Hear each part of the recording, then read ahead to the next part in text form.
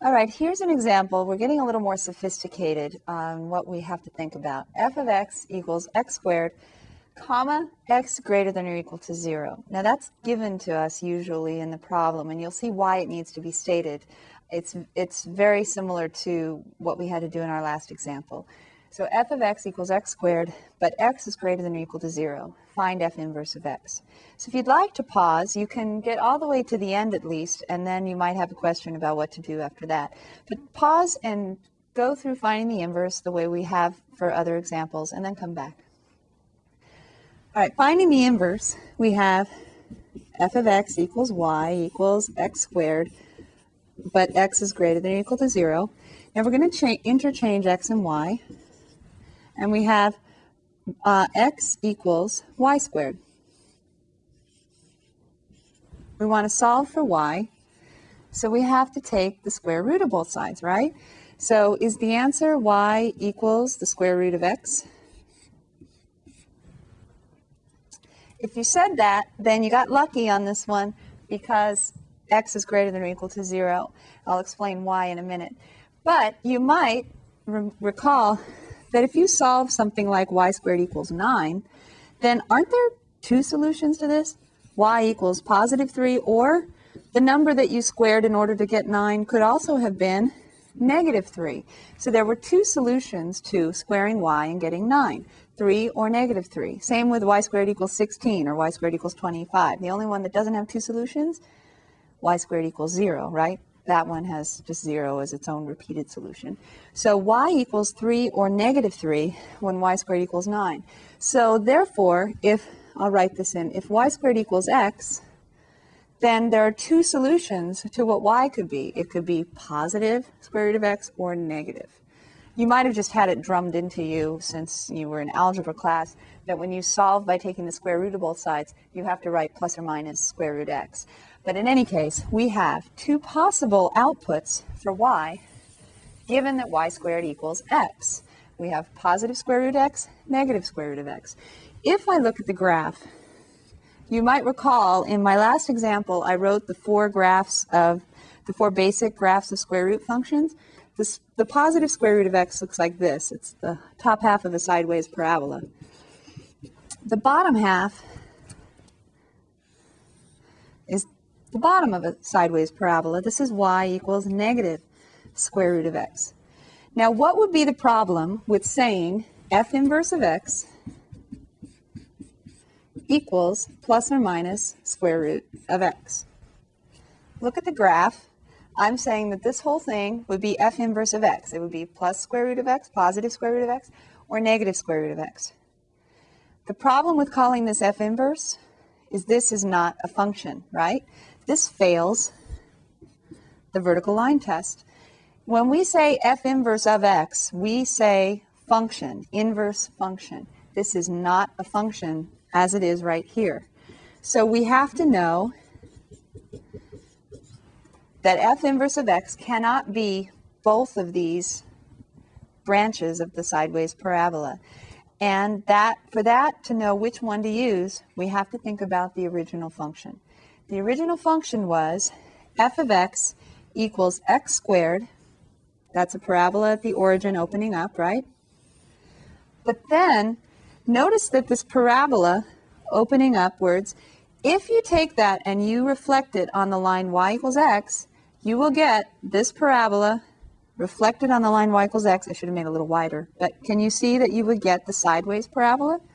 So this is a reflection of the one graph in the line y equals x giving the sideways parabola. But the problem is the reflection of f of x in the line y equals x makes an unfunction. It's not a function, a non-function. So I have to only use one branch of the parabola when I find the inverse function of it. So that's why it was necessary when I gave the problem to tell you that x has to be greater than or equal to 0. That tells you to start at 0 and then make your x values positive. So I really should use, I'm going to draw a new graph for us. If you're starting this problem and you want to look at the graph, start with the parabola upwards. This is f of x with x greater than or equal to 0. The reflection of that graph in the line y equals x is the inverse function f of x equals the positive, you don't have to write plus, but I'm just making a point, the positive square root of x. Now we can see we have a function that opens up a half a parabola, and its inverse is the top half of a sideways parabola. And notice they intersect right here. This happens to be the point 1, 1, because 1 squared is 1 and the square root of 1 is 1. So this is where the input equals the output. If you made tables, you would see that as well. Also, if we talk about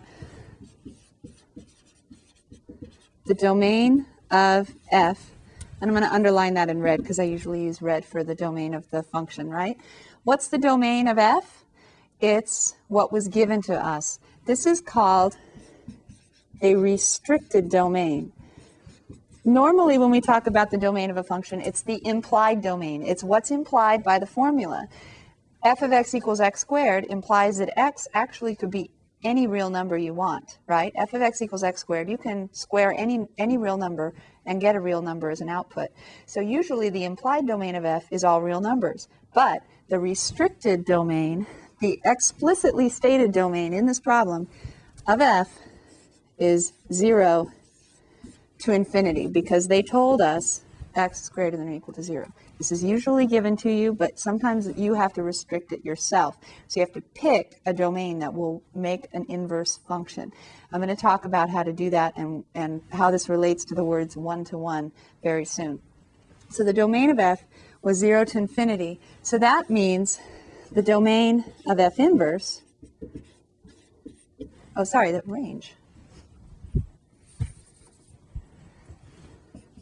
Cannot afford to be on autopilot in this section, in case you hadn't noticed. The range of the inverse function is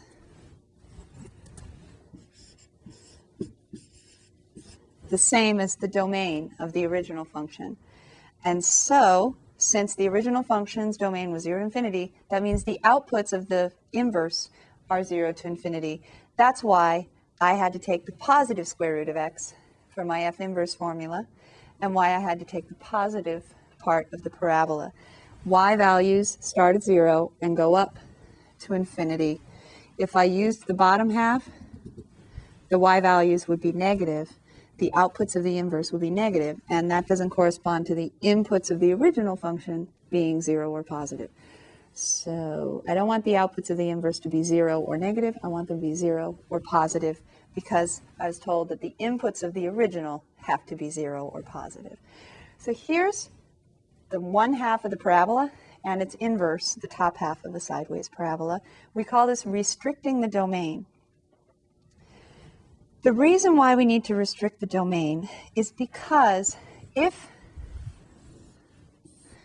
I were to take all possible x values, -2, -1, 0, 1, 2 for starters, in the original function, f of x equals x squared, my outputs would be -2 squared is 4, the square of -2 is 4, the square of -1 is +1, the square of 0 is 0, the square of 1 is +1 again, the square of 2 is +4. If I interchange x and y now,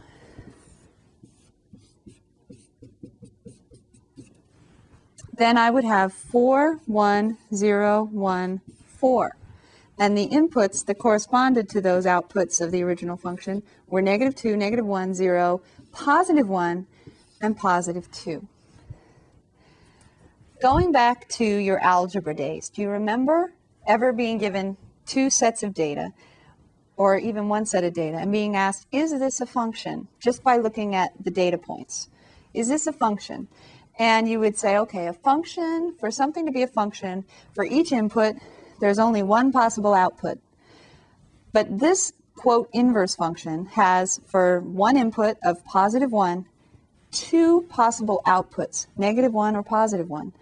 For an input of 4, I have two possible outputs, -2 or +2. That's why we would have failed the vertical line test if we tried to call this f inverse of x equals plus or minus the square root of x. Because of this plus or minus, there are two possible outputs for every input except for 0. Plus or minus 0 is still 0. For every other x value, there are two possible outputs for one input. That's not a function, so therefore we can't have that be an inverse function. The reason why it caused trouble for us actually comes from f of x, doesn't it? Because f inverse only comes from f of x. It comes from interchanging the x and y. So there was something in f of x that caused the problem. The thing that caused the problem in f of x was the fact that for one y value, say y equals 4, there are two possible x values, -2 or +2. For y equals 9, there are two possible x values, -3 or +3. We saw that at the beginning, right? If x squared equals 9, then x equals 3 or -3. So because there are two possible x values for each y value, except for at the vertex, then when we interchange x and y, then we have a problem because for one x, now there are two y's. One y having two x's in the original function creates a problem in the inverse because then we have one x having two y values. So for this reason, we have a special name for special functions that don't have this problem. The functions that don't have this problem we call 1, 2, 1.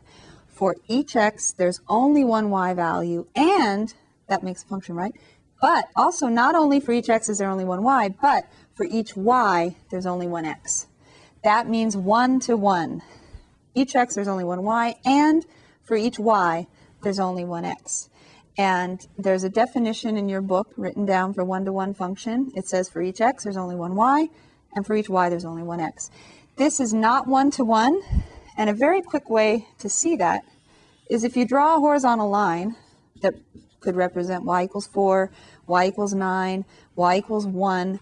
If the graph of the original function crosses the horizontal line at more than one place, then when you flip that over on the line y equals x, that horizontal line crossing at two places on the original function is going to translate to a vertical line crossing the inverse at two places, and therefore it wouldn't be a function. So really, if you wrote this in your notes, f inverse of x equals plus or minus square root of x, this is actually garbage. This is not correct to say this, and I'm the one who wrote it, so that's why I can say that.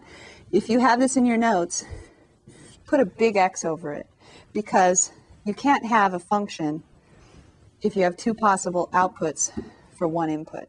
So even though we would like to write f inverse of x equals plus or minus square root x, we can't do that. We can't have that in our notes. So there's a really quick way to see if a function has an inverse function for all x values on its domain. Look at the graph of the function. If it passes the horizontal line test, meaning if every horizontal line you can imagine drawing through the graph only passes through at one place, then you'll be able to find the inverse without any trouble. If the function fails the horizontal line test, like it does here, then you don't have a function that you can just automatically take an inverse of without running into problems. Usually, if a function is going to fail the horizontal line test for some values on its domain, whoever gives you the problem of finding the inverse is hopefully going to tell you to restrict the domain somehow so that you don't have a problem. If they don't, or if they ask you to restrict the domain, then you have to think about what the graph looks like, and you have to take only, usually it's half of the graph. It's take the part of the graph that would pass a horizontal line test. So for this example, we just took out the left-hand side of the parabola. So now a horizontal line passing through the graph for any y value is only going to pass through at one point. So for each y, there's only one x. When we take the inverse, that'll mean for each x, there's only one y. So we won't have this problem. So our problem that we were given corresponds to this part of the table and then continuing. I would have to cross off these values if I'm talking about f inverse of x, because they are not part of the inverse of the function I was given. So make sure on your notes that you circle these values and cross off the other ones, because they don't represent the inverse function for this problem. And you can probably guess what I'm going to have you look at next.